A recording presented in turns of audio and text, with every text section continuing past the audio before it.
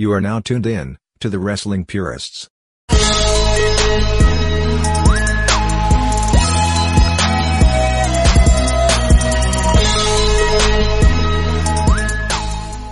Hello, everyone. Welcome back to another retro review, courtesy of the Wrestling Purists. My name is Ryan, the best tag team partner in the world. I'm not doing all that. It is Jeff Hitman Hall. Hello, hello. You guys can't see it because you're listening, but Jeff wearing his Bret Hitman Hart, I would say like a bomber jacket, maybe like a starter jacket. Yes, thank you to the guys at Chalkwine. If you want to get behind this, that would be great. But yes, their stuff is great. Check them out. I'm a Hitman guy. No surprise there, but yes. So first, I want to address the elephant in the room. It's just the two of us today. If you are over here from Wrestling Ruined, Next Generation Wrestling Tennessee, I do want to personally apologize. Eddie is dealing with some personal matters today, so he does feel really bad for not being able to jump on with us, but something we really preach here at the Wrestling Purists podcast and in life, family first. So positive vibes out to our dear friend Eddie, and maybe we'll punish him by making us watch the next week's Mania with us. That sounds good. All right, but like I said, Mania season, it's in full swing. Also, yeah, I apologize about my voice. I've had a cough for like 4 days. Nothing more than that. I can still smell, can still taste, all that good stuff. So before you get on your, soapbox here, all right, this is how I'm going to sound for the entire thing. So I apologize. Deal with it or don't. Either way, we're talking WrestleMania 10 today. That's right. This is the WrestleMania that was billed 10 years in the making. Kind of like how WrestleMania 25 was the 25th anniversary of WrestleMania.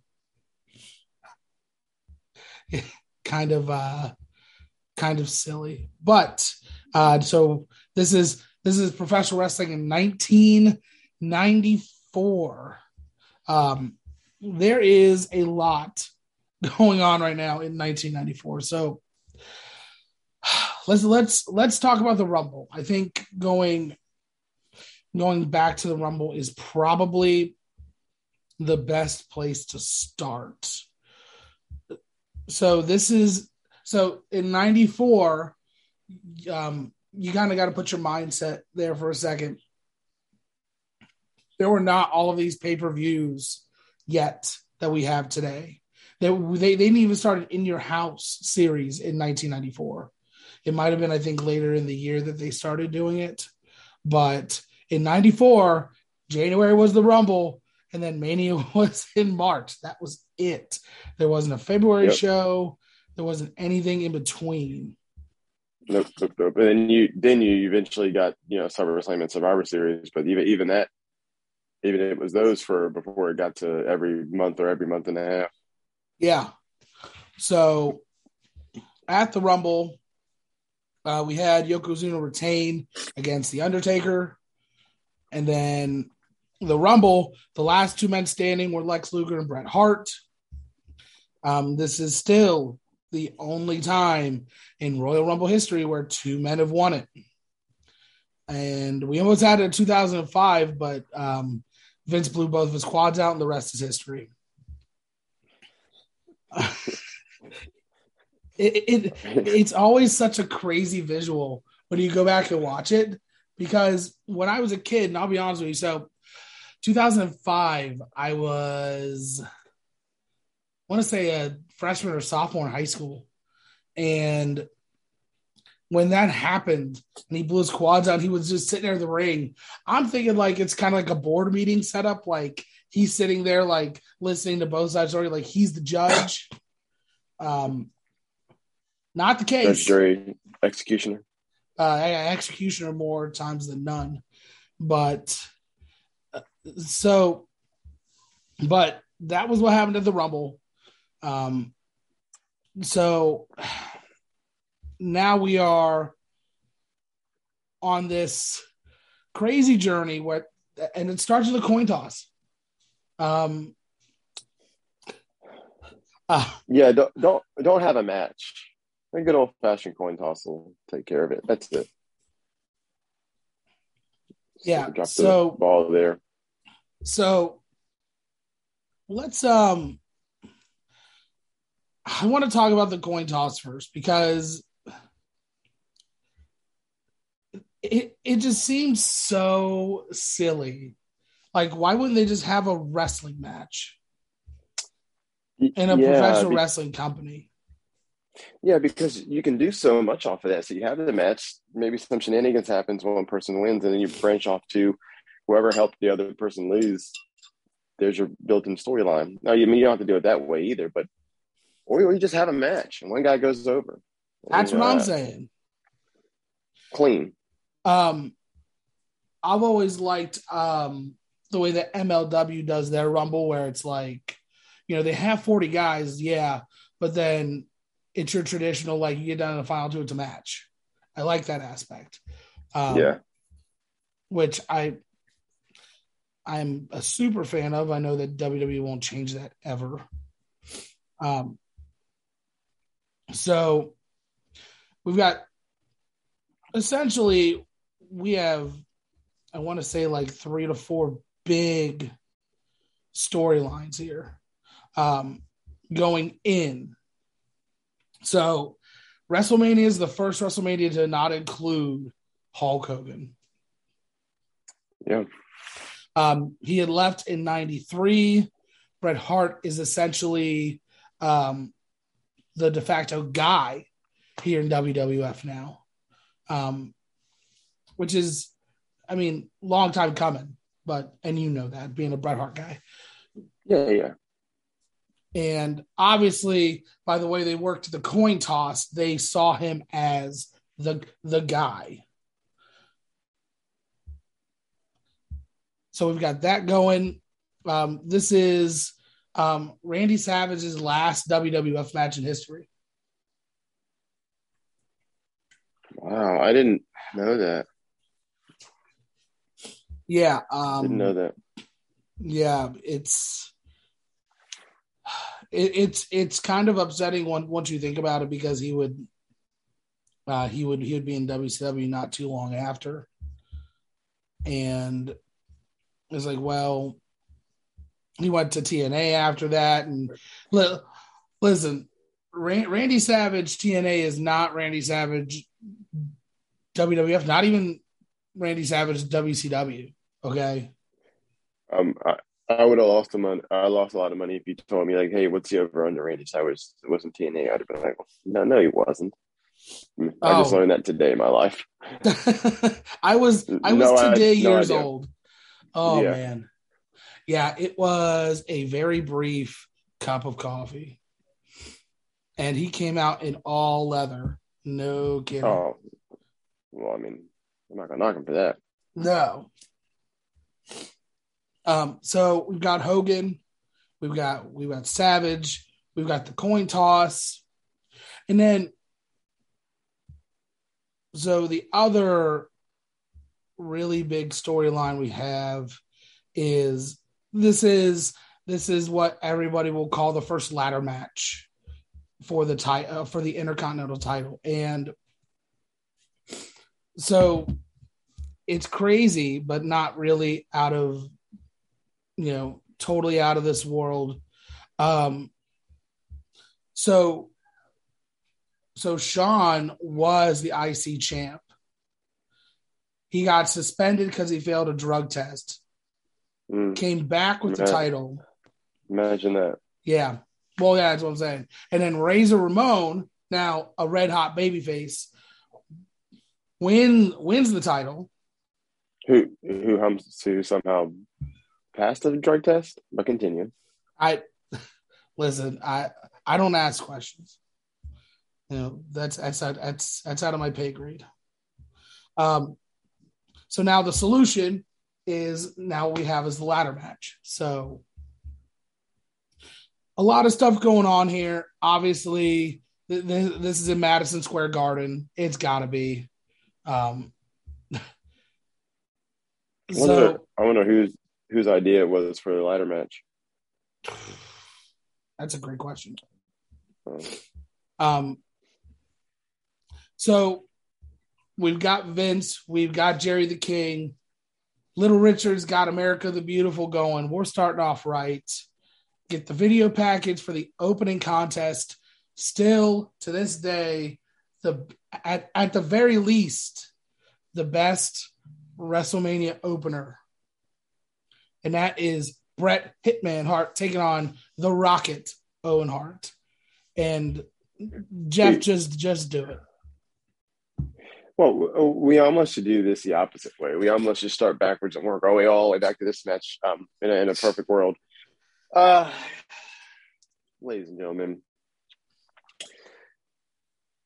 this is one of the greatest wrestling matches of all time. Call it what you want. This is not my show. This is me and Cod show. And if you don't like it, you can turn it off. But it's an absolute masterclass, a masterpiece. It's just amazing from top to bottom. It's Owen Hart. It's Bret Hart. It's the best WrestleMania opening match of all time as well. It has everything you want. I mean, it has everything you want. Both of the guys can work. Bret Hart is one of the greatest wrestlers of all time. Owen Hart's no slouch either. He's amazing. It's brother versus brother. The storytelling's great. The wrestling is great. It's little brother versus bigger brother. It has it all. Again, this match is amazing. The technical wrestling, the storytelling. I mean, there's nothing wrong with this match in my eyes. And if you find something wrong with it, it's you. It's not the match. Todd, what do you think? I'm going to pass it to you because I really could do a whole hour on this by itself. So I'm trying to be easy on this go thing ahead. because I literally could do the whole show on this thing. Listen, go ahead. Anybody who has a brother, if you don't have a brother, then you'll think, well, okay, well, when you're wrestling your brother, you'll take it easy because it's your brother. It's the complete opposite. When you have a brother or a sibling or a sister, or whoever that is, if you're ever thrown a baseball to each other, thrown a football to each other, raced up and down the stairs, carried groceries in the fastest, I mean, it's just competition, and it's what it's always going to be. If you enjoy that type of thing. And this was no different. And people also think that since it's your brother, like you'll take it easy on them. No, when it's your brother or your sibling, you can go a little bit harder because it's your brother and you know that they can take it, and it's just competition. And this is what you got out of this match. There's a spot where Owen, it looks like maybe like impromptu kind of kicks Bret in the head, Cod, where he kind of kicks him in the head while he's got him in the armbar. And Bret kind of like points at him like, all right, MFer, you know what I mean? Because at the same time, they know who's going over. They're professionals. But you get out there and you're still wrestling. Your brother's still going to try to one up you, and it's just amazing. It's just an amazing match. And Bret and Owen, such good wrestlers. And I'm not a crazy person. Owen actually is probably, I wouldn't say he's a better wrestler, but he can do more than Bret Hart. Way a better athlete, now Bret has the total package, and that's it. I mean, he's the guy. He could be the guy now. He could be the guy in Jim Crockett Promotions. He could be the guy wherever the hell he wanted to go. That's that. Again, I'm trying to be easy on it, but go ahead, Con. And that's WrestleMania 10, everyone. Thanks for listening. Yeah. If you like what you hear. Yeah. But no, it's literally a perfect WrestleMania match. It's a perfect story being told. So back at the Royal Rumble, they were tagging, and they were facing the Quebecers for the tag titles. The Quebecers ended up retaining. You may also know them as the amazing French Canadians, okay? But Owen was upset that Brett didn't tag him in. Brett's leg got injured in the match. And Owen turned and left him lying in the ring. Brett's resiliency got him back into the Rumble. He won it with Luger, all that good stuff. This is, without a doubt, everything you want in a professional wrestling match. It's, I don't even want to tell you what Dave Meltzer gave this. Well, I mean, listen, I'm over Meltzer at this point, but go ahead. He's in bed. He was in bed. I was listening to his podcast the other day, and he's like, "Oh, well, I mean, I knew, well, he didn't say it like that, but he's pretty much saying like, oh, I knew Tony was going to buy a Ring of Honor." And I'm like, oh, of course, because you're in bed with him. Like everybody says, and I try to say this, and he's like, "No, Jeff, he's not being biased at all." Yeah, go ahead, Qatar. All right, but yeah, so there is a match on this card. He gave 5 stars to. It wasn't this one. What match was that? We'll get to it. Don't worry. But this is a 5-star Matt classic for me. And circling back to the point you were making about Brett having the full package, I think he did enough. He had enough athleticism to match Owen, but Owen, I think, was the more athletic out of the two, giving him a little bit more freedom in the ring, whereas Brett was miles above a better technician and just understanding the ring psychology. And he said he's got the full package. It's everything you want. I mean,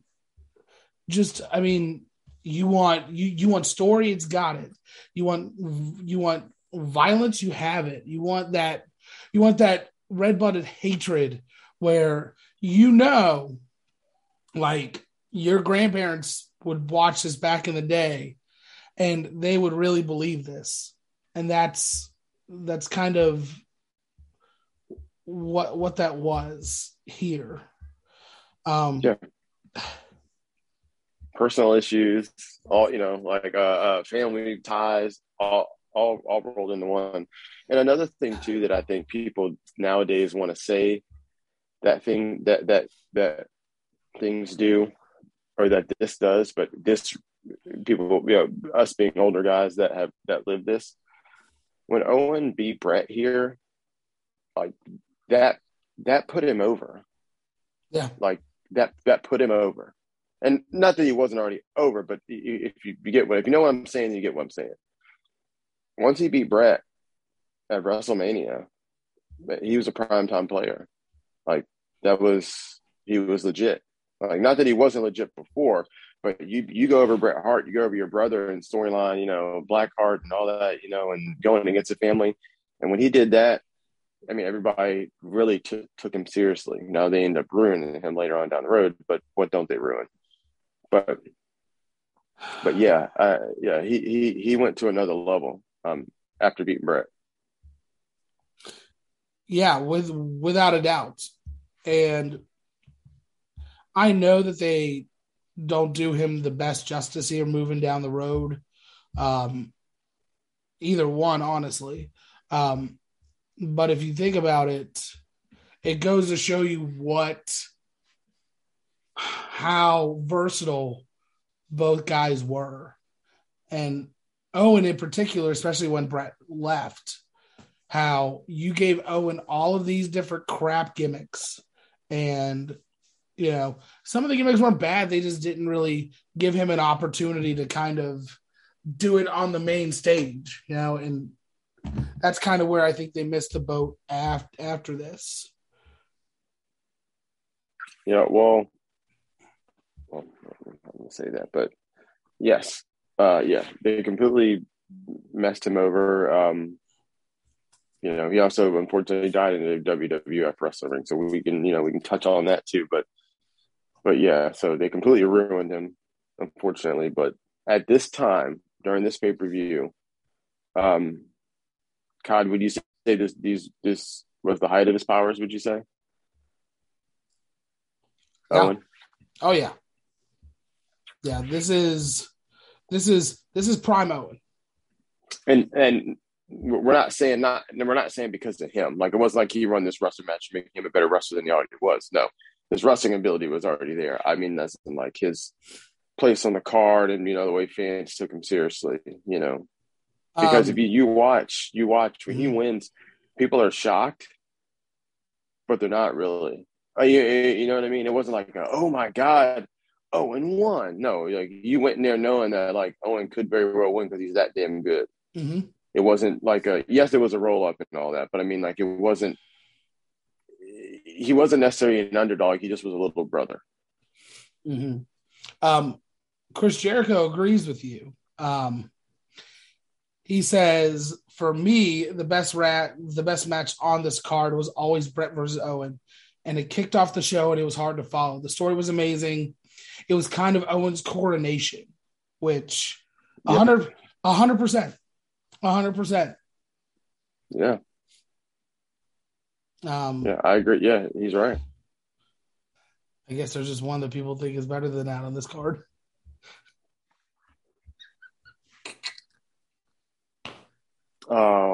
Now I got it. We'll get to that, but this match is no joke.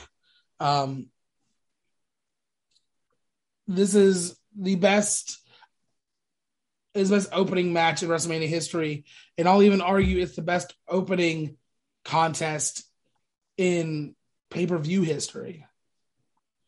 This is a 5-star match for me. What did Meltzer give it? 4.75. Because, okay, well, you want to save it? Huh? You want to save it for later? No, it's fine. Yeah, we can save it for later. It's fine, but I mean, of course, because if it had one more super kick, it would have been a. Or if someone's wrestling a tackling dummy with a ladder for 30 minutes, I'm sure that's a 5-star match, unfortunately. Go ahead.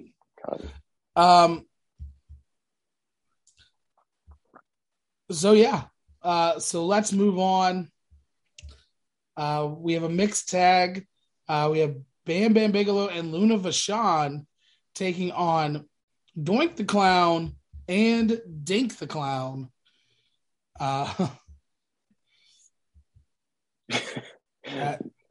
This is that laugh you just said says it all. Yeah. So it's a mixed tag match, and Doink is a comedy wrestler. Okay. That's all it is. Even when he was a heel clown, he was still a comedy wrestler. This is not a good match at all. No, it's not, and it sucks because Doink himself can actually, like, all the guys in the ring can wrestle, but you have, I don't know, you got Doink, you got Bam Bam, who's a legit shooter wrestler, who's actually one of the big guy wrestlers of all time. Bam Bam Bigelow better than Undertaker in the ring. You can at me all you want, but so you have that aspect. It's just. And then after the match, there's like a botchy, dust-uppy, afterbirthy thing that's just not – you don't know what's going on. It's just – God.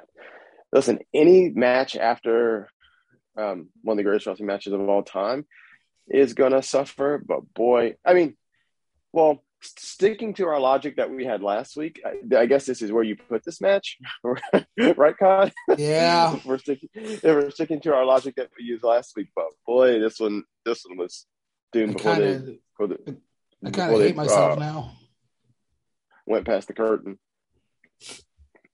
Yeah, I kind of hate myself now because you're absolutely right. This is exactly where you put a match like this, because in booking a card, and like you said, we talked about this last week, but AEW falls into this like match after match after match, and they're just bangers, and they're great matches, but you're overwhelming your crowd to the point that they're exhausted by the time you get to the middle of the card. Whereas, like people are talking about how All Out is the best pay-per-view, at least in the last 20 years. But it had that one hiccup on there where you had QT Marshall and Paul White for 4 minutes. No, that's perfect. That's exactly what you needed, because you want the pop for when Hangman wins the world title at the end of the night to not be exhausting. And before that, you had a ton of different things going on, including the cage match. So give them that little break. You know what's going to happen. It's fine. And then you get that main event and you get the reaction you want. It's great. It doesn't work here. Yeah, it doesn't. And listen, why this is on I think the bigger question is, why is this on a WrestleMania? But hey, it's here, so you have to put it somewhere. This is the best place to put it. And also, right, you're right about what you said earlier. It's about QT and Paul White. It's because these modern wrestling fans want, a 5-star Young Buck, Kenny Omega, 8-man tag every single match. And if it's not that, then it's not good. So there's that. Yeah. And so when we get matches like this, I want to figure out, like, going forward, how we would improve it. So, like, have it just be Doink and Bam Bam. Yeah, head up. Yeah, that's what I would have done. Same thing. Now, again, because you can still have your tomfoolery, skullduggery during the match as well with Vachon and Dink.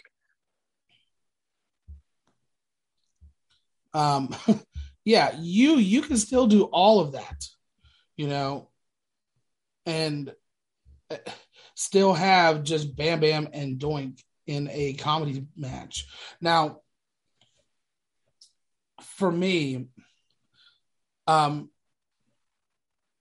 would say, as far as big man workers, I would say Vader is like the Target brand, and then Bam Bam is like the Walmart brand. Because both are big guys, both have a little bit of agility to them. They're very similar in a lot of ways. And I think that Vader is just a step above. I disagree. I think that if you're just talking about like athletic ability, then yes, Vader is, a step above. But I think if you're looking at the total body of work, I think, well, I wouldn't even say body of work. I would say, I guess, arsenal of weapons, arsenal of work.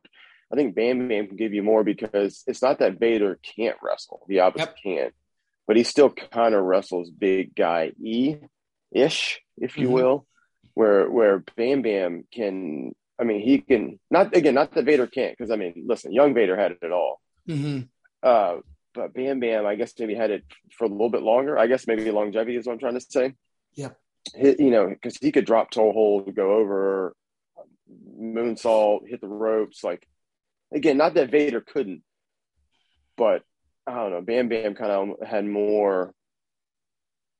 He wasn't catch can either, but you understand what I'm saying, Cod? Yeah. He had Vader was more kind of like big guy, strikes, slams, this, that, and the other. Towards the later years. Now, again, younger, he could do whatever the hell he wanted in the ring. But I think Bam Bam could do more longer, if that makes sense. Yeah, there was definitely a stamina factor to go into that too. And I think obviously we got more Bam Bam in the States than we got Vader, because Bam Bam was willing to do the job and he was willing to work. Vader was not. No. But Vader is an absolute freak show. Oh yeah, without a doubt. still, I think Bam Bam deserves better than this. Obviously, he wins for his team. Skip this match if you're watching the show. Well, we get the Bill Clinton imposter shown, and Vince treats him like he is actually Bill Clinton, but it's clearly not. You have IRS sitting behind him, and then Jack Tunney sitting right next to him. Like what? It's obviously not him. Like, yeah, but I'll tell you this. Going back and looking like now, like when I looked at it, I was like, Bill Clinton. I was like, they didn't have. Oh, that's right. And then like I had to like get up to my TV. Like again now, it was. I mean, I guess it wasn't hard for me to say it's not Bill Clinton, but it was a little bit though. Like looking at it through this lens, however many years ago. But yeah, it's when they pan him and they pan back. It's the smug look that Vince has. Like, yeah, like I've got Bill Clinton on my show. Like, you know what I mean? It's just that's like crazy. That's like when it was, it was late 2000s, early 2010s when Vince had like the Trump impersonator and the Rosie impersonator on Raw. Yeah, it's similar to that. Just Vince being Vince. Doing Vince things. Yeah. Up next, we have the tribal Hawaiian, the Kona Crush himself. That is Brian Adams. Crush, now aligned with Mr. Fuji, taking on Randy Savage. It's a Falls Count Anywhere match, but it has like really weird stipulations. Yeah, so because this was a 30-second count, right? 60. 60? Yeah, see, because at first I was like, oh, well, then you mean like a Texas death match. Yep. Mm-hmm. But then I want to say Texas death match is 10 seconds, if memory serves me correct, a 10-second. It's essentially a death match with like a last man standing. So it's it is, but not it's 60 seconds. I can tell you that. No, but it's one of those like really elongated 10 counts. Yeah, boxing. Yeah, depending on which state you're boxing in. Listen, I will go round and round with people. I think the boxing is the most crooked sport ever. Absolutely. Even as scummy as Pete Rose was about, about longest yarding the Reds, it's still nothing's like boxing, man. It's such a crazy sport to where you can literally go to a judge and be like, hey, you're gonna give us 10-9 rounds regardless of what happens. And okay, here's money. Or just like Floyd and Manny Pacquiao, like, yeah, we're gonna fight 10 years too late because okay, well, yeah. It's just a crooked sport. You watch boxing matches, and depending on what athletic commission you're watching, you'll get a 1 to 2 round differential from like 2 judges, and then you'll get one judge that is like 8 rounds to 4, in your decision, and you're like, something's fishy. Okay. Mm-hmm. Like, but enough on my rant on why I'm not a huge boxing guy. I grew up watch a lot of boxing, because he was an amateur boxer when he was younger. But it's awful. But in this Falls Count Anywhere match, actually pretty okay. Yeah. Yeah, it's not a terrible match at all. it's not a terrible match at all. Crush looks great. The whole gimmick, going over from, the teal and yellow and all that to the red, to the heel bag guy. It was good. It was good. His work was good. He looked good. All this was real. Everything was fun. Yeah, and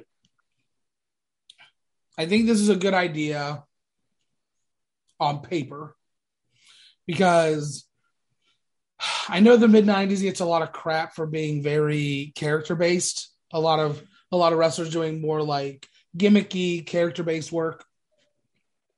Kona Crush wasn't really a gimmick. It was more of just him and his character work. Yeah. I liked him that he aligned with Mr. Fuji and had a reason for it. Yeah. But the fact that we have 60 seconds to get back into the ring is a little excessive. That's why I said it's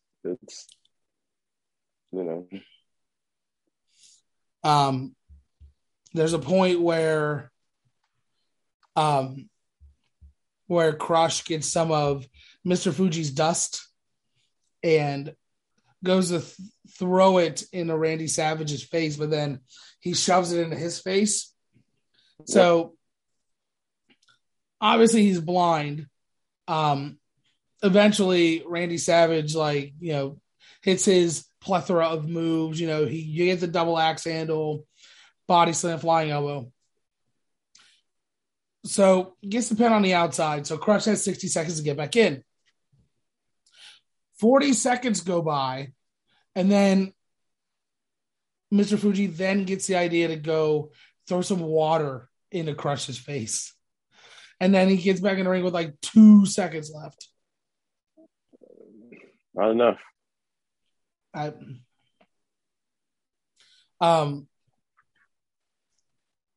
Yeah. So Crush gets back in the ring. Randy Savage takes a nasty bump. He gets that back body drop all the way to the floor. He was 42 right here. Oh my God. Which isn't, it's not old, but boy, old to be taking some bumps like that. 42. Yeah. Man, so 42 and then 42 here and then and 94. Now you think all the WCW, the whole WCW run then, mid to late 40s, yeah. Yeah. So he was with Hogan in the Slamboree cage match in 95. So that would be next year. So he's 43 at that point. So come what, 99, 2000, he's 50? 48, yeah, close to 40, it. 48, 49, 50, depending on, man. And look at the difference between him and Goldberg. God bless. So we work our way to the back.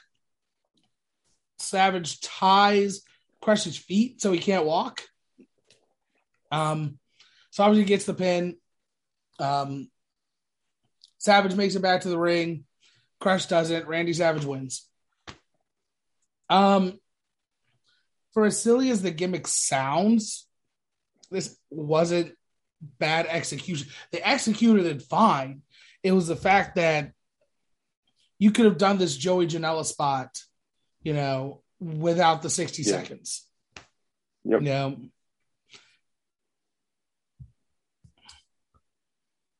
So we get an interview with the Bill Clinton imposter.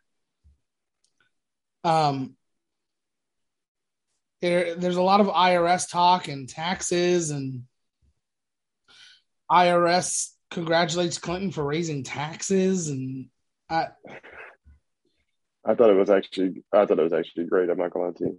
It was. I mean, not great, but I just thought it was. I don't know. I enjoyed it a little bit. Yeah, it was fine, but then you look at it on the surface, and you're like, "This is wrestling, right?" And then you remind yourself it's the mid 90s and you're like, oh yeah. Well, again, Vince has always wanted to be movies and entertainment and not necessarily wrestling. Well, speaking of quote unquote wrestling, we have the singles match for the WWF Women's Championship. This is Alundra Blaze defending against Leilani Kai. Not good. No,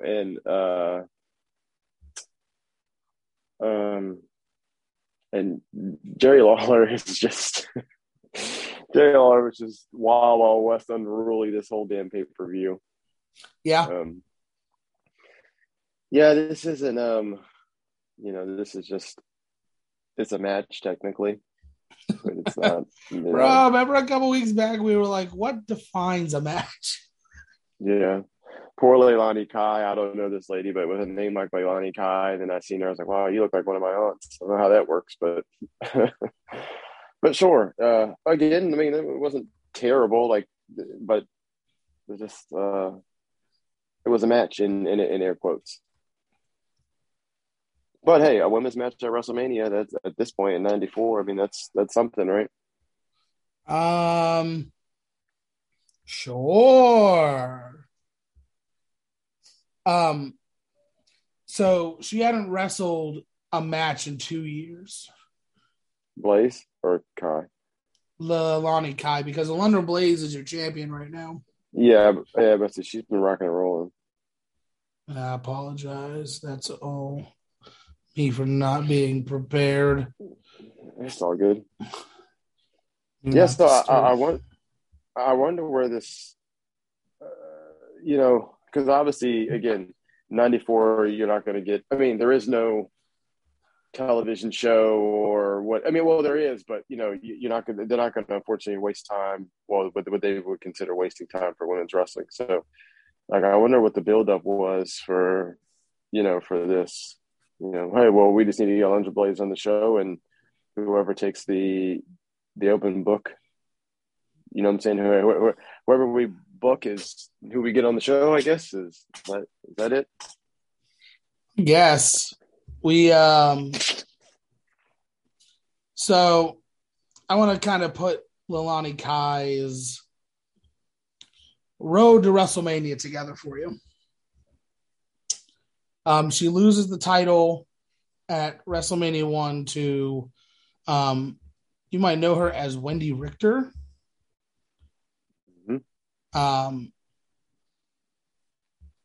She was, let's see here.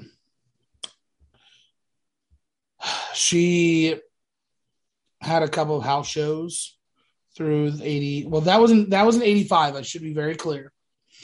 The first WrestleMania was 1985. She had a couple of house shows appearances in 86, 87, and I'm not glancing over anything. House show in March of 86, house show December of 86. House show in November of 87 was on the card for Survivor Series 1987, which is in November. The card for Royal Rumble 88. And so that was when she left WWF, came back for this in 94. Okay. So sorry. Go ahead. I'm not for this. Also, referees Mike Chioda, by the way. I don't know if you caught that. Yeah. Fantastic mullet. Fantastic mullet. Everybody's playing for a second with Kona Crush. I can tell you that right now. But yes. Medusa's great, by the way. She is. I think she's a woman like we talk about in the show all the time. She's probably, I don't know, at this point, 20 years too early? Yeah. And Alani Kai here is 44, which is not great.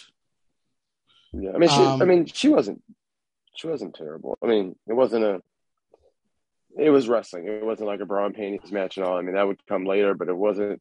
It wasn't a mockery or disrespectful. I would say that this is closer to a Divas match than a bra and panties match. No, I agree, but I'm saying like they actually wrestled. There wasn't a foolishness. Like, I mean, I guess we weren't at that spot in the world yet either, but what they like to do to women. Jerry Lawler calls Alundra Blaze ugly a couple times. Which I mean, 994, man. Yeah, he goes. There's also one part where he goes. Well, when Blaze first comes out, he goes, "Wow." That was it. I was like, okay, well, that's what we're doing. And then but then 10 minutes later, he goes like, "Wow, she's beautiful." And Vince goes, "Blaze." He goes, "No, you idiot, Kai." I was like, "Oh, Jerry." Oh man. Alundra Blaze wins. Good looking German suplex into a bridge. Fine. Like that is literally okay. That's about it. As best I can get to it. Yeah, it's a match. In air quotes. We get a Michael Coleism before Michael Cole. Okay. Vince on commentary, he says, somebody's going to rock the house. I can tell you that. That was his Michael Coleism for telling us that Men on a Mission were coming. This whole card or show is just, Vince is just that old school Vince that, yeah. And he always sounds like he's talking in a bag or something. It's old school Vince. And then there's a part where Owen's wrestling Brett, and he says something, and Lawler says something along the lines of like, "Oh, well, Owen's like just as good" or something like that, and he's like, "Oh, well, yes, he has shades of the same tenacity." I was like, "Oh, geez." Put this up to medical. It's not a hospital; it's a medical facility. Everybody, never forget. There we go. So this segues into the WWF Tag Team Title match between the current champions, the Quebecers. Quebecers got me. Also known as the Amazing French Canadians. Okay. Also with Johnny Polo. Johnny Polo. My God. Yeah. What else did Johnny Polo do in wrestling? He was in Ring of Honor. He was in TNA. Guys, of course we're joking. This is Raven pre-Raven. Okay. This is what a strange time in Raven's life. This is pre-ECW too. But this is post Scotty Flamingo though. Yes. So we had favorites. Oh, and this is also this would be the first Diamond Mine. Okay, let's be very clear on this. Okay. Yes. Because right now we have a Diamond Mine in NXT 2.0. We had Scotty Flamingo, who aligned himself with Vinny Vegas. All these old school names are popping me a little bit. And this has no correlation with Diamond Dallas Page and the Diamond Dolls. No correlation. No. But they would have the Diamond Mine. So Raven was Scotty Flamingo. Then he came to WWF, and he was Johnny Polo, which he was like a spoiled, like rich preppy kid. Yeah. And Jim then, Cornette-ish, if you will. Yeah. And then he went to ECW at the end of 95, became Raven,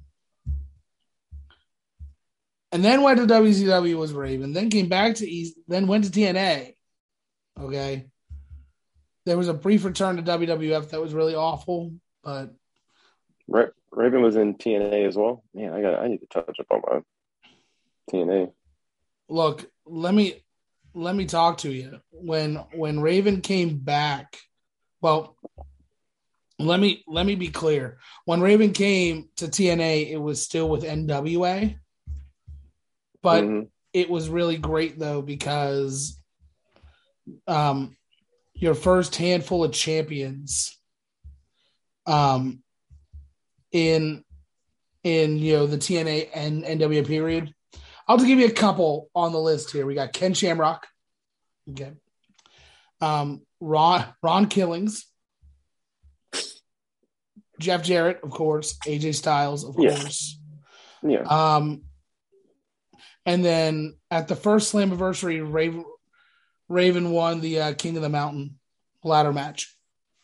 Wow. Okay. Yeah. Now that's a match that I've seen before, and it's actually not terrible. You may not be a fan of the King of the Mountain match if you're listening to this, but I am. I think it's an okay concept. It's different. But yeah. The thing I remember most about Raven's WWE run when he was Raven was he was feuding with Perry Saturn. Yeah. You remember the wood chipper? I do, unfortunately. when he has, and this is when Perry Saturn gets a concussion, but this is the character he's given because he actually assaulted Mike Bell in the ring because he dropped him on his head. But anyway, story for another day. Yep. So Perry Saturn now is in love with Moppy, which is just a mop. So Raven all right, so Terry Runnels is Raven's valet at this point, or love interest. Sorry, is Perry Saturn's love interest at this point. Yes. All this nostalgia is getting to me. And she's upset that now Perry Saturn loves a mop instead of her. So Raven's involved, kidnaps Moppy, puts Moppy in the wood chipper, and for some reason it's so bad it's funny, where Raven puts Moppy into the wood chipper and then gives it a voice out of nowhere. It's like, oh no, stop it. Like, and then it jams, and then he just goes, and then he gives you the Toriano, like, Yep. Like, what do I do? It jammed. Oh my God. WWE. I went on a tangent. I'm so sorry.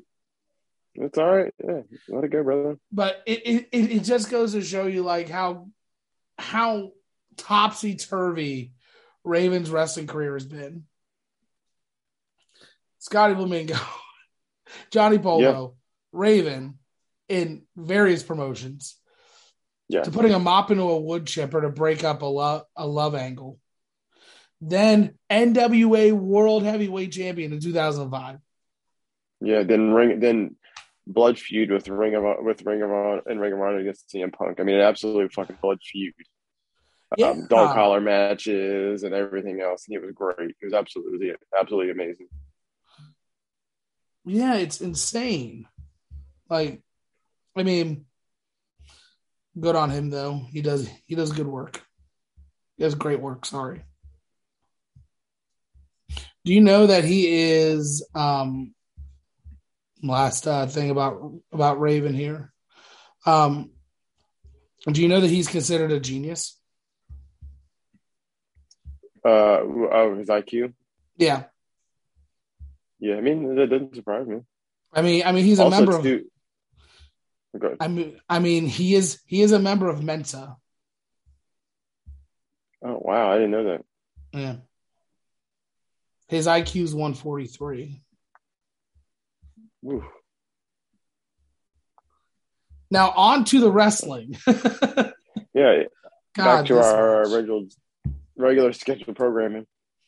Listen, all right. So the match is the Quebecers defending against Men on a Mission, which is Mabel and Mo. I just watched Quebecer Pierre wrestle last night. Yeah, PCO. He shouldn't be. Let's be honest. Look, and I think PCO at this point is a crowd favorite now, and I know he's very limited, and the work that if he stays in his lane, doesn't try to overshoot, then he's fine. Yeah, he's not a guy that he had. I don't know. I guess it's 2 years now at this point. When he was Ring of Honor champ, he had his moment in the sun, Yeah, and it was well deserved, it's not like they gave him the title on him and he went on this long, no, it was because that's the way of a guy having a good cult following in a good way. Yep. PCO got a cult following by killing himself, which I would never do, but wrestling in the ring and getting over that way, not Danhausen becoming a vampire and people just, well, I don't want to submarine this show, but I'm glad that you said Danhausen. Yeah, Danhausen and guys like that. Again, get your money. I'm not knocking you. I'm not upset at you at all. Do what you need to do. But in the realm of wrestling and getting over, a wrestler got over an act or a gimmick or whatever. Yeah. I'll let you go first with this one because I'm still on the fence about it. I actually thought this was a good match. Did it have spots that didn't need to be there? Yes. But this was actually, I went into it thinking that this isn't going to be any good. But no, this was, if you look at it for the time, this was tag team wrestling. It wasn't awful. There were tags. Again, there wasn't super kicks and swantons and all that stuff, shooting star presses. But again, tag team wrestling, guys working together as a tag team. Here, we're trying to hurt this arm. We're going to keep him on this side of the ring. I'm going to tag you in. We're going to beat him down. We're going to do this. We're going to do that.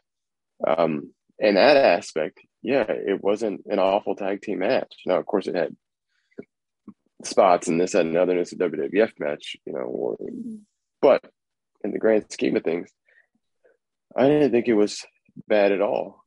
What'd you think, Kai? What say you? See, I'm still on the fence about it because a lot of WrestleMania for me and the way I view it as a success is not necessarily the booking. It's necessarily the crowd reaction and how the crowd is watching this. Because WrestleMania for me is a culmination of kind of what started at the beginning of the year to now. And that's not the only factor that I consider as far as whether I think a WrestleMania is a success or not. But the crowd was dead for this, which means there was just something not working, not vibing. I thought the match itself was fine. It was just a very odd atmosphere to be in. Well, yeah, I think that's correct. I didn't like the finish. I thought the finish was kind of silly, but well, yeah, but we're going to get to even worse finish here in a minute, but oh boy. I will say though, Mabel got the hot tag. Say that to anybody on the street. Mabel got the hot tag, Crowd woke up a little bit, but then the finish killed it. Yeah, yeah, you're right. And again, so I was coming from the vein of like, tag team wrestling. It wasn't, it wasn't terrible. Let, let me ask you this, Con. Going into it, not remembering this match and looking at it and watching it, did you think it was like just the wrestling aspect? Did you think it was better than what you were expecting? It was about on par. Mabel at this point wasn't. So Men on a Mission are a pretty gimmicky tag team. The Quebecers are more character based, so I wasn't expecting much. But Mabel wasn't at a size here where he wasn't breaking people's tailbones in matches. Yeah. So my problem now with the booking for this, because Men on a Mission win, but they win via count out, so the Quebecers retain the titles. And I know that certain people don't like it when you're ping-ponging titles. But a month after this, the Head Shrinkers would win the tag titles anyway. And they're not on this card at all. So we couldn't get either a three-way or a swap here and then a swap in a month. Or a clean win here. Like, if you don't want to put the titles on Men on a Mission, that's fine. But the count out finish really just bugged me. Yeah, I mean, you're right. All right. Here's where it's going to get real good. We're talking about the first of two WWF Championship matches. Yokozuna defending against Lex Luger. Now, here's the deal. Whoever wins this match is going to main event the show against Bret Hart for the title, because Bret Hart won the coin toss, which means Luger goes first. Which Bret was already going to have two matches on the card anyway, so it doesn't really matter. So we already got to a little bit of how we got here. Luger turned face on July 4th on the USS Intrepid. He won the Body Slam Challenge. Oh, and then the rest is history, right, guys? What you're gonna There we go. It's funny. Lex Express. Lex Express, baby. It's so funny that we're not reviewing WCW now until May, but here's Lex Luger. Sorry. I'm sorry. It's terrible. But that's how he turned face after being the narcissist. Went over the Rumble stuff, went over everything. So we have some celebrities. I mean, it's WrestleMania, got to have a celebrity. Okay. Rhonda Shear, who is the host of USA Network's Up All Night, is the guest timekeeper. Yep. Donnie Wahlberg of New Kids on the Block is the guest ring announcer. And we get a surprise guest referee. That is Mr. Perfect.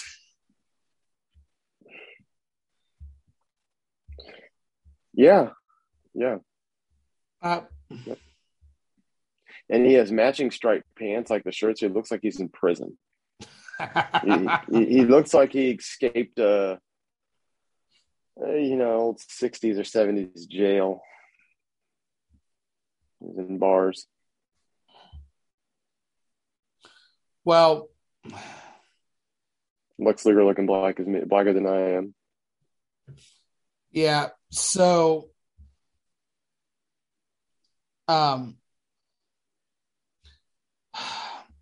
we haven't seen Mr. Perfect before this in a while. We saw him on the Wrestling Challenge on November 7th, and this is his return. But if you think about it, this makes a lot of sense, though, because at WrestleMania 9, Lex Luger went over Mr. Perfect. So to kind of sneak in here, get his return. So this is, I want to say, for WWF standards in the mid-90s, it's pretty good storytelling. This is pretty good. Yeah, it gets better later, but we'll get there. Yeah. We'll get there. Yeah. You're the Lex Luger guy. What did you think, Jeff? I mean, this is actually one of the better Lex Luger matches. Okay, I take that back. Well, I already said it. Damn it. Hopefully that's not isolated and used against me later on. But he looks okay here, just in the sense of he's a big guy handling a big guy. Well, he's a strong guy handling a big guy, but it's still terrible, because it's Lex Luger. He does a flying crossbody off the top rope, for the love of God. I don't know how that happened. There's also a point in the match where he's outside walking on the mat, and as he's walking back, outside the ring to get back in, he's going upstairs and he trips on the mat. Not like tripped and fell over, but like tripped a little bit, and then he goes to the rope and this giant elbow that he has never done. This definitely looked like he was trying to step out of his wrestling comfort zone, or like, hey, I'm Lex Luger. This is the Lex Express, and I'm trying to. It looked like in the ring he was trying to reinvent himself a little bit, or not reinvent himself, but like try a couple of things. Yep. That's what I saw. Like that when he jumped up into that elbow drop, I was like, ooh, look at Lex Luger getting a little vertical, like jump up elbow drop. I was like, I ain't never seen that. Cross body off the top. Look at Lex out here trying to show you that he's not just all, whatever. The best thing about this match is Jim Cornette. So, because he's $1 million, the promo he cuts later is $1 million. Put some respect on my man's drip and his outfit that he has on. Cody Rhodes, eat your heart out. Jim Cornette wore it first. Yeah, but yeah, again, it's a Lex Luger match, and we use that loosely. The finish is absolutely awful. The angle afterwards is absolutely awful. It's just terrible. Like, this is all and even the finish with Brett, but like, this is all you could come up with. This is the best you could come up with. Is this finish and then the other finish. So I made note of it. There's a Lex Loser sign in the crowd, and I thought you'd pop hard for that. Yeah. There was. Yeah, you're absolutely right. And then I thought about it. There weren't Twitter. a lot of signs at this show. That was like one of the more notable one I noticed. Yeah. I don't know if it was just I don't know. Also, these not early, but this WWE, before they're a super duper powerhouse, just the doors that open up with the X on them are like, that's just wood. You can tell it's just painted wood. At one point, you see a guy's hand, like pulling open the door, like as they walk through it. Which, don't get me wrong, like I'm not knocking them. It's 1994, but it's just cool when you go back and watch some of these older shows to see that type of stuff that you don't necessarily notice when you're young and watching it or watching it all the time. They did that at Rumble 06 too. They had the it was the Roman theme, and they had the guys opening the doors for every entry, which is bonkers. I watched this match twice because why? So I watched it the first time. Hold on. I'll explain why. I watched it the first time. It didn't feel right. It felt like something was off. I was very confused. So I watched it again. Back-to-back showing. Back-to-back. I watched it, rewound it, watched it again. Detective Cod. Yokozuna is working this match like he has a second match. Well, I mean, so I couldn't bear it again to watch again. So Cod, again, props to you. I'm doing God's work out here. Don't worry. That you are. I just assumed that maybe he was. I mean, I guess that makes sense. I don't know why I didn't come to that thing, but I thought maybe he was working hurt or something like that, because when he's got him down in the little like choke hold, like the neck hold, like they're in that for a while. Yep. And I was like, okay, like obviously he's blown up, but yeah, it was, I don't know. It wasn't like herky jerky or anything. It was just rough to watch. It's just, again, if Lex is, my man Cornette did more. My man Cornette did more walking and pacing outside the damn ring and cheering and doing whatever than probably both people in the ring together. Mm-hmm. Like add it up.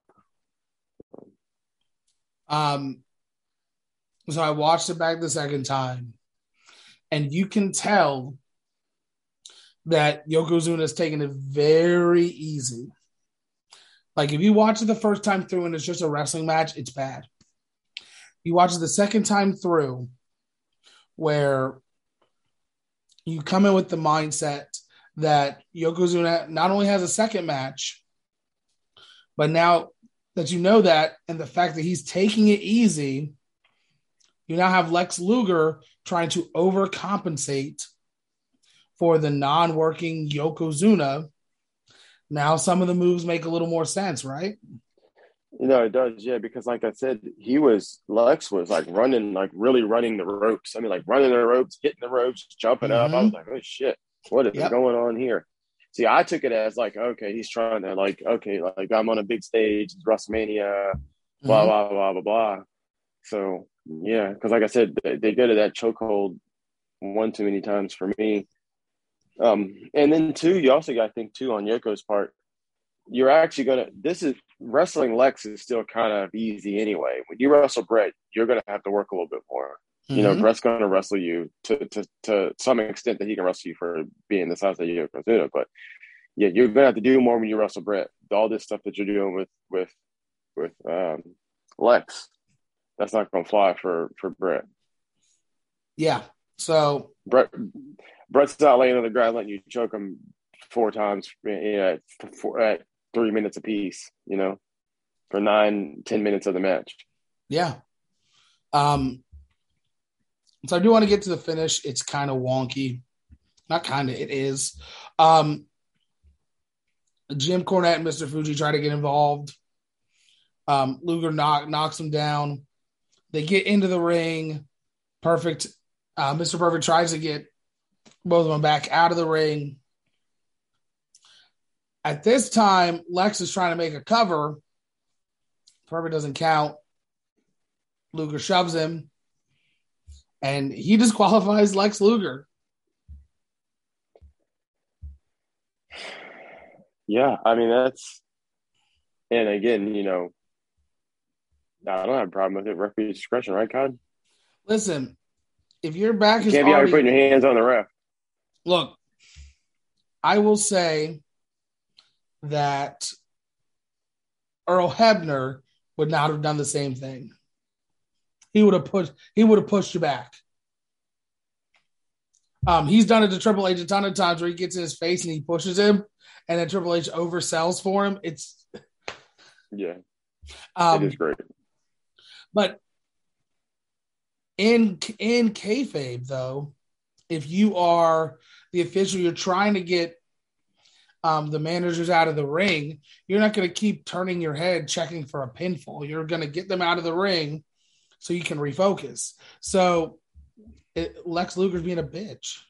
And that's in kayfabe. Okay. Now, Luger gets his face. He pokes Mr. Perfect in the chest. Do you touch the official? No. You don't. But Don't put your hands. You're not going to win a match putting your hands on an official. You can't pin him. Yeah. Well, Mr. Perfect is back. He's now a heel again. He's a better heel anyway. I don't know why we'd ever try and make him face. But no, it works out for me. These chokes are on the little neck thing. It's just brutal. It's absolutely brutal. And I know Cornette inside too is just absolutely squirming. Because it's just and to piggyback off of what you just said too. Now looking at the match, going back and looking at it, you see the chokeholds, you see Mr. Fuji doing stuff outside, you see him talking to Cornette. Cornette's doing his thing, and like it's all not bait and switch, but it's all they're trying to get this match over, not over, but they're just trying to, like look here,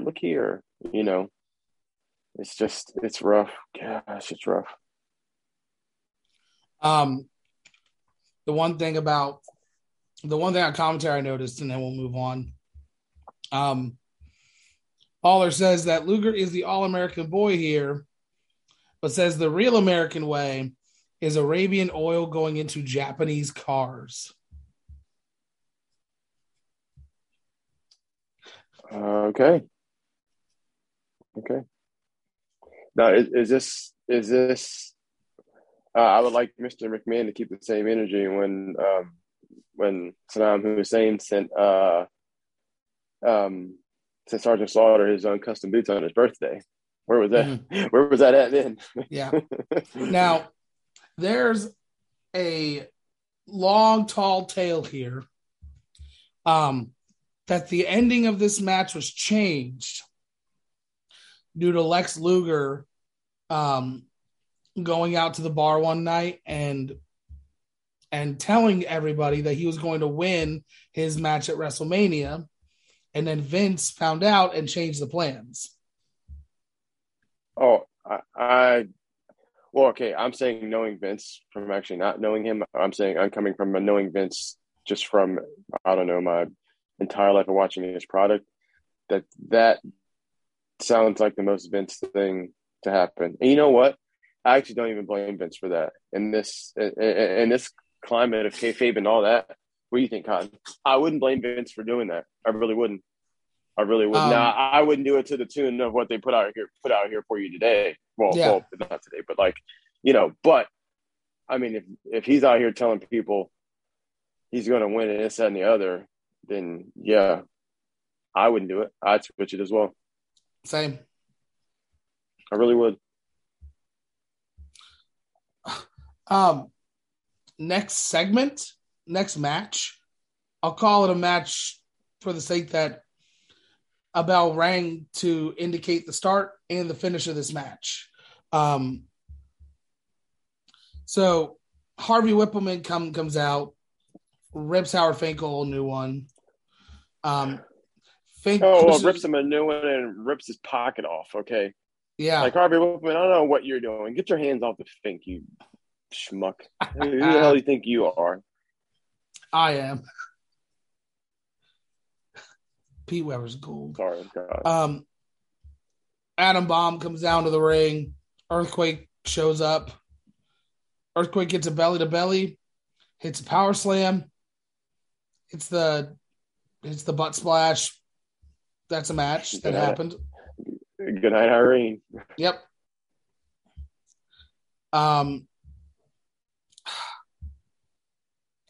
So go back to the locker room.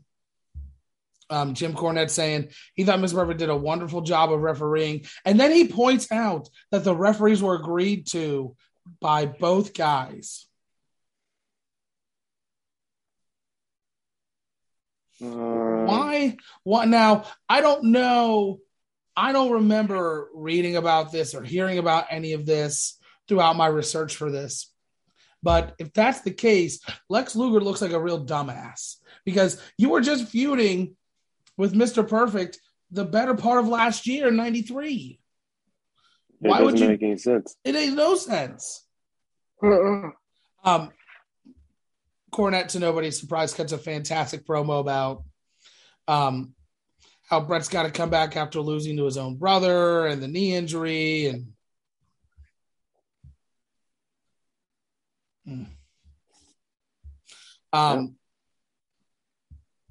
So let's get to it. It's the ladder match. Shawn and Razor. This is technically the second ladder match in WWF history. Care to take a guess on who the first one was? Who was the first one, Todd? It was Shawn and Bret. Yeah, go figure. It was a TV taping. It was released on home video, but this is the first one that was on a grand stage. Everybody could witness it.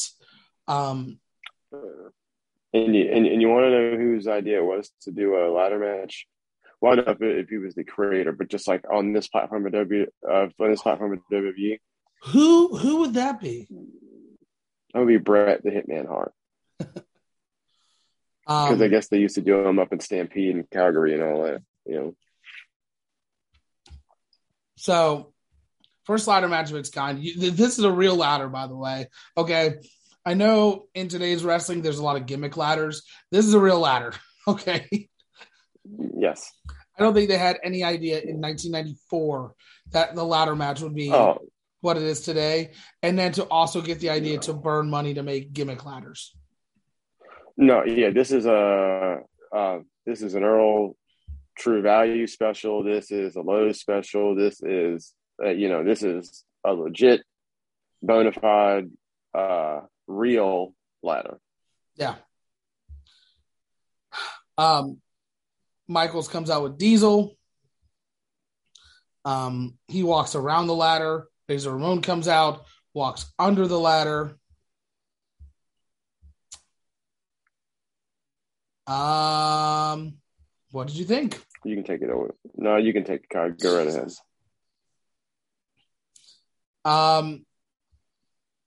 As far as I don't want to call. I mean, this is a gimmick match. I mean, the ladder's a gimmick. Sorry, it's so. I think this is the second best match on this card, and I think it gets overhyped a little bit. I think that the story is there. The wrestling is great. The use of the ladder is great. The right person won. But I think the fact that people were saying that this match is better than Bret and Owen, it's because you throw a ladder match into a lot of matches and it's going to be better.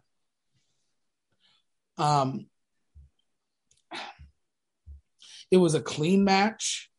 It was damn near perfect. And like I said, right guy won, and that's all I care about. What say you? Okay. If you guys and girls know me, you know that I'm not a Shawn Michaels guy, and I'm glad that FTR Dex did his thing here a couple weeks ago or a week or however it was ago, because I can't stand Shawn Michaels. Oh God, that's right. Sorry, I don't remember about that. No, it's all right. So listen, Shawn Michaels is one of the greatest to ever do it. He's great. He's a terrible person. His wrestling acumen is great. I'm not arguing that. I'm arguing that this match is good, but he could have had it with anybody, and it probably would have even been better than what this is anyway. I understand what you're saying. I'm with you in what you're saying, Kyle. I think this match gets hyped more. Over the years, it's just grown, and that's fine. I have no problem with that. Like, that's wrestling. But again, it's Shawn Michaels wrestling, like I say all the time, a tackling dummy and a ladder for 30 minutes. The ladder works more, has better work than Scott Hall. Never been a Scott Hall guy. He looks the part, but he's not a good wrestler. You see Shawn Michaels carrying him this whole damn thing. You can see Shawn Michaels telling like, I mean, I think everybody knows how it works, but telling him what to do and like visually, like verbally, you can see him, talking to him like, do this, do that, So again, good match, yes, but it's not the best match on the card. Again, if you want to say it's a 5-star match, I don't even have a problem with that. But Brett's match is a 5-star match too. In my eyes, I think I've said everything I think I want to say about this thing. Again, not a bad match by any means, but Shawn Michaels doing everything and the heavy lifting, and just Razor Ramon just there for the ride. Yeah, and I think that was going to be it regardless, because obviously ladder matches are meant for, I don't want to say more athletic guys, because I think that there is an athletic side to Scott Hall. But I think that Shawn is the more athletic of the two. And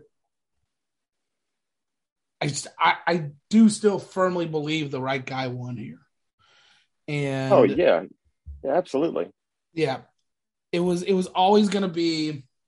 Well, Shawn's Razor Ramon is, again, I'm not knocking Scott Hall. He's obviously an athlete, a specimen. Like, I'm not, that's a given. Yeah. But I mean, like, in the realm of these, 1%ers, because I mean, now anybody can be a wrestler. So there's that. You don't have to work out or anything. You can just roll off the couch and be a wrestler. Yeah, you can just be a wrestler. Hell, I could be a wrestler. So in the realm of that, and these days, he's a specimen, But in these 1% of wrestlers that were walking this earth at this time, whatever, 2%ers, whatever, he's not the guy. He looks the part, but he's not a great wrestler. Well, that's fine. Get your money, do what you need to do. Mm-hmm. But it was always going to be Shawn Michaels, because he had the most upside. Diesel sucked. Scott Hall wasn't any good. Triple H is good, but I mean, Shawn is the better wrestler. But later in his years too, you'll find out that he'll win the belt, and he actually doesn't draw because he's not Bret Hart. But we'll get into that later at a later date. Yeah. So the reason I find this match as good as it is I know that Bret and Shawn did it first, but on a grand stage like WrestleMania, I think to have a ladder match, everybody's watching. I think two guys who are stars in their own right, I think stepped up when they needed to. Yeah. And go ahead. It's fun watching this too, Cod, because this is pre-everything.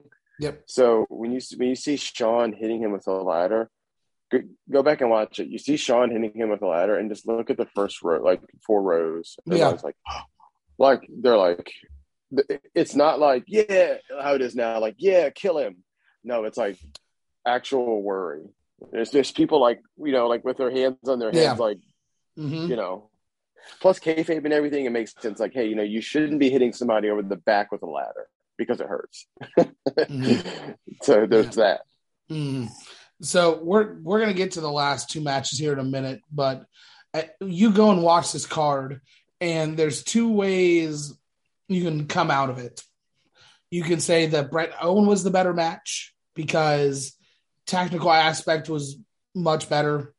The story was there. The pace was fantastic. From top to bottom, I prefer this match over the ladder match.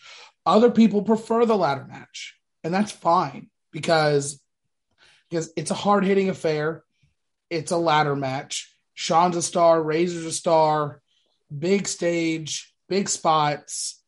There's a reason why this match is rated and is given the accolades that it is. Personally, and I think that Jeff will agree with me, that this match gets way more credit, I think, than what it is.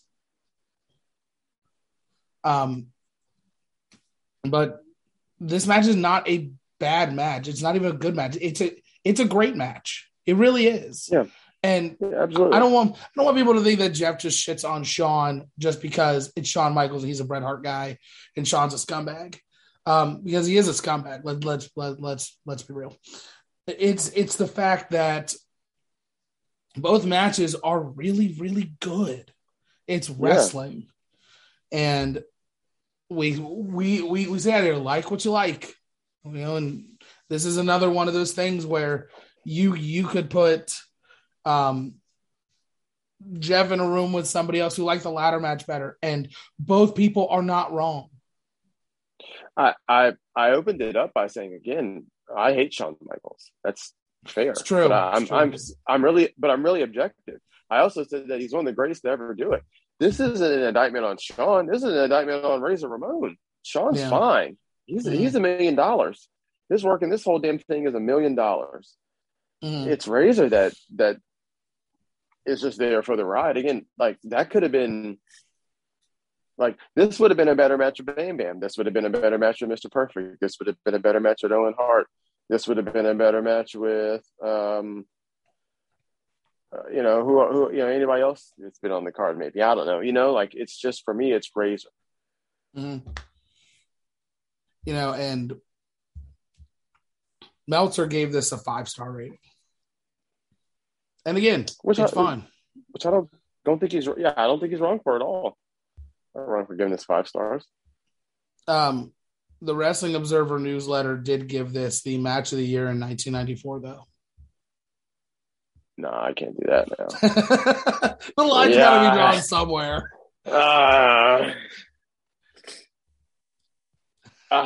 Sorry. Yeah. Sorry, fellas. But it's one thing to have a 5-star match, but it's another one to have to get there. Now I'm looking. Okay, so what is it? Pro Wrestling Illustrated also gave it in 1994 to the ladder match.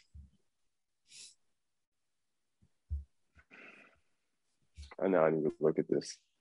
They also gave it in 1993 to a Raw match for Shawn Michaels versus Marty Jannetty. So take that for what you will. Okay. Well, I'm just gonna move on because it's gonna get nasty. Yeah, let's go. So up next is the 10-man tag team match that was supposed to happen. It was supposed to be the heel team of IRS, the Head Shrinkers, Rick Bartel and Jeff Jarrett, taking on the face team of the 1-2-3 Kid, Sparky Plug, Tatanka, and the Smoking Guns. In kayfabe, the reason that was given was that the heel team could not agree on who the team's captain was. Wow, okay. I'm sure if you could take a blind guess as to what the real reason was. Sorry, Kyle, if I could hold you for a second. So there was a 6-star match in '94 that somehow didn't get match of the year.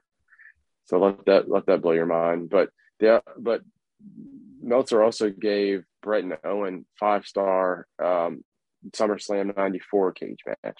That's fair. Which is another good one. But go ahead. Sorry. So this 10-man tag got cut. Why do you think it got cut? I don't know, Cod. Let me know. Let the wrestling viewers know. The ladder match was 18 minutes and 47 seconds. It went about half of the time they were supposed to go. It went twice as long as it was supposed to go. Well, I wonder why. So, in Bob, I can't say this with a straight face. In Bob Holly's autobiography, The Hardcore Truth, he says that the timekeeper backstage reportedly and repeatedly told the referee over his earpiece to end the ladder match, but Michaels and Razor Ramon ignored him and kept wrestling until officials were forced to cancel the tag team match. Oh, wow. More douchebaggery. But again, this is the click. This is what they do. Like, well, we're going to get our stuff in because they're special. You guys had a tag team match? Well, you did. Oh, well. Yeah. That's 10 men. I guess that's what 10 men. Do.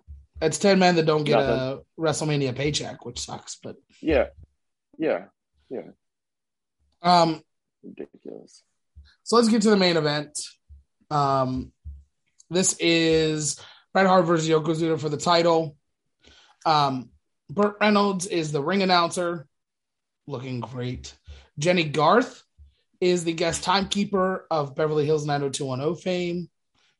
And the special guest referee for this one, Rowdy Roddy Piper. Piper's my guy. I take it away. This is your moment. Oh no, my moment was actually at the beginning of this. Yeah, that's fair. Yeah, again, we should have did this backwards.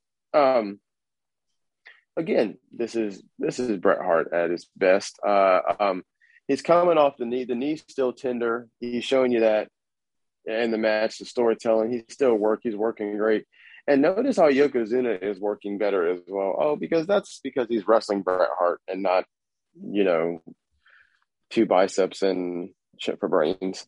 So this match, again, now I'm not saying it was some staple of some beacon of wrestling because it wasn't.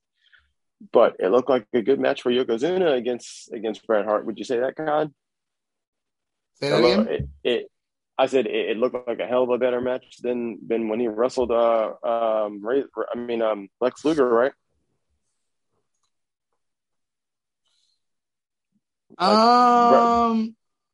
Not by much. I think it is better. Yes, you're right. I think that. But I'm saying Bret Hart demands more from you than Lex Luger's going to get. You know what I'm saying? So I'm very curious if the roles were reversed, if we would have gotten the same result. Because we all know that Lex can't work. That's fine. We are well aware of that. If the roles were reversed, would Yoko have put in a good work with Bret and a not so great work against Lex? That's what I think. In the main event? Yeah. I think when you wrestle Bret Hart, you understand that there's a level of whatever professionalism, whatever you need to maintain for him that you don't need to do for Lex Luger. You think that's safe to say? Yeah. Again, not a great match, but I do think it's good storytelling for the way it ended. Again, and then them lifting Bret up, which I get why they did it, but I didn't think I needed to do that, but they did. Owen comes out there, and that's great storytelling right there. So you have Owen out there looking at his brother being hoisted heavyweight champions. Everybody's kissing his ass. He's the best. Bret's the best thing since sliced bread. Oh, and you guys must have forgot that I beat him about 2 hours ago. I beat your heavyweight champion. And now I'm just forced here to watch. And then some schmuck comes out and tells him he has to go in the back. I don't know who the hell that guy was. I obviously working. Yeah, obviously works for WWE, but I'm just saying, get this guy out of here. Owen can do whatever the hell he wants to do. But yeah, that was really good storytelling. So I enjoyed that. What do you think, Con? It was all right for me. It was much better, like I said, than the Luger match. Of course, like we talked about a couple of times already, Bret demands a lot in all of his matches. The finish was really dumb for me. Yes. I think that Bret winning made up for the fact that this match wasn't good. Because, all right, so Bret goes to the middle rope, and then Yokozuna catches him, hits a really big belly to belly. So you could look in the crowd and like faces are stunned right now because normally it's belly to belly, Banzai drop, it's over. He goes to the corner, goes for a Banzai drop. He loses his balance and slips. Now, I don't know if that was a planned spot, but I will tell you, thank God Brett moved. Yeah, that was, again, this ending is lame. Yeah. He sells a head injury, and then Brett covers him for the win. Yeah, but I mean, at the end of the day, for me, this is WWE's fault. If you're asking a guy like Yokozuna his size to go 2 times in one night, then I think it's on you. Mm-hmm. You know, with what you get in the ring, and again, his work it was better this go around with Brett, but like you said, not by a lot, but for like we said earlier, all that time to book this show, and that's what you're going to do. Yep. You know what I'm saying? Like he slips on the rope. I guess. I mean, you could have did. You could have did anything. COD like I don't know. I don't know. I mean, anything. The rope could have. Well, I guess maybe you couldn't do the rope. Fell off at this point in WWE. Maybe they weren't there yet, but I don't know. I just don't like a slipping of the. I mean, you could have done somebody. Mr. Fuji's trying to hit Brett or something like that, and it hits Yoko. I mean, anything besides this slipping on the rope thing, because that just was terrible. Yeah, because then you're asking Yoko to like actually. I'm sure they practice it, but like then you're asking him to try to sell some weird rope slip, you know, and then you're praying Brett gets out the way. Like that's a lot to like you said, to hope and dream on, I guess. Yeah. But like you said, we get everybody out hoisting Brett up. And then all you see is little brother Owen down the ramp, staring him down. Yeah. Setting it up, man. God damn. But that's it for WrestleMania 10. That's it for this episode of the Retro Review. Next week, we continue on our road to WrestleMania. Next week, it is WrestleMania 9. Now, the rest of the way that we're going to review all these WrestleManias through the end of April, they're all going to be chronological order. This was a little backwards because we were going to have Eddie on for this one. So we're going to let it slide. So we do go a year back in time, and then 2 weeks from now, we'll go a little forward. But per standard, as we do with all of our shows, the opening and the main event. The opening match is Shawn Michaels defending his Intercontinental title against Tatanka. One of my grandma's favorites. Ooh. And then the main event has Yokozuna in it. Yokozuna versus. I'll leave it at that. Okay, that's fair. I'll leave it at that because there's a little more. There's American Man there. Oh, 9. I thought you knew. Man. I thought you knew. I'm sorry. No, I did. I just, man, this is a turmoil in my life. But go ahead. Yeah, so we'll be looking at that next Sunday. Guys, head on over to Twitter. That's the WP_pod. That's THEWP_pod. For all updates, including when we will have Eddie back on our show. Again, sending positive vibes. You can find me on Twitter at Coach Cod. You can find Jeff at Jeff M. Hall 1. Jeff M. Hall was taken. Guys, there's merch in the store. There's merch. Limited merch, but it's there. Head on over to bonfire.com/store/the WPP shop. 2 different quality tees and a long sleeve shirt. It's springtime. We walked outside this morning and I was in shorts, t-shirt, and a set of flip-flops. My wife was in sweats and a long sleeve shirt. So look, this weather's perfect for both. Beautiful. Go buy both. It's a beautiful thing. Listen, it's an introductory price. We're not making anything on these shirts, okay? We're making pennies, cents, okay?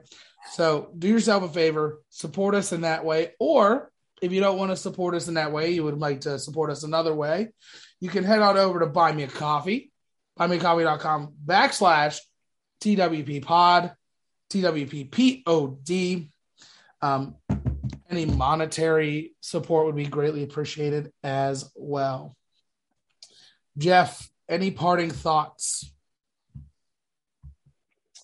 Oh, man. Same as usual. You guys know how it goes, gals as well. Support local wrestling, your local wrestling, other people's local wrestling.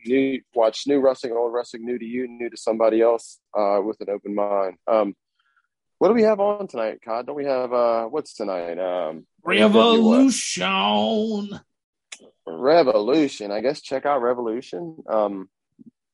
At all of us, or add us on Twitter. Let us know what you think. I think we will be taking a look as well. Probably be safe out there. Be safe. Yeah. You can also head on over to Apple or Spotify or Google or Yahoo Music. Well, I guess that's Prime Music. Oh, it's Prime Music because of Amazon. That's right. My predictions for Sacrifice from last night and Revolution tonight. Sacrifice, it didn't do well on. I'll be honest. A lot of creative choices I don't know if I would have done, but that's up there. While you're there, give the Wrestling Ruin guys some support. They're on all streaming platforms. And then head on over to nextgentn.net for Next Generation Wrestling Tennessee's next show coming April 10th. That's Never Say Die. Tickets are still on sale, both regular admission and VIP. And with that, whether you agree with us or not, we're right, because we are the wrestling purists.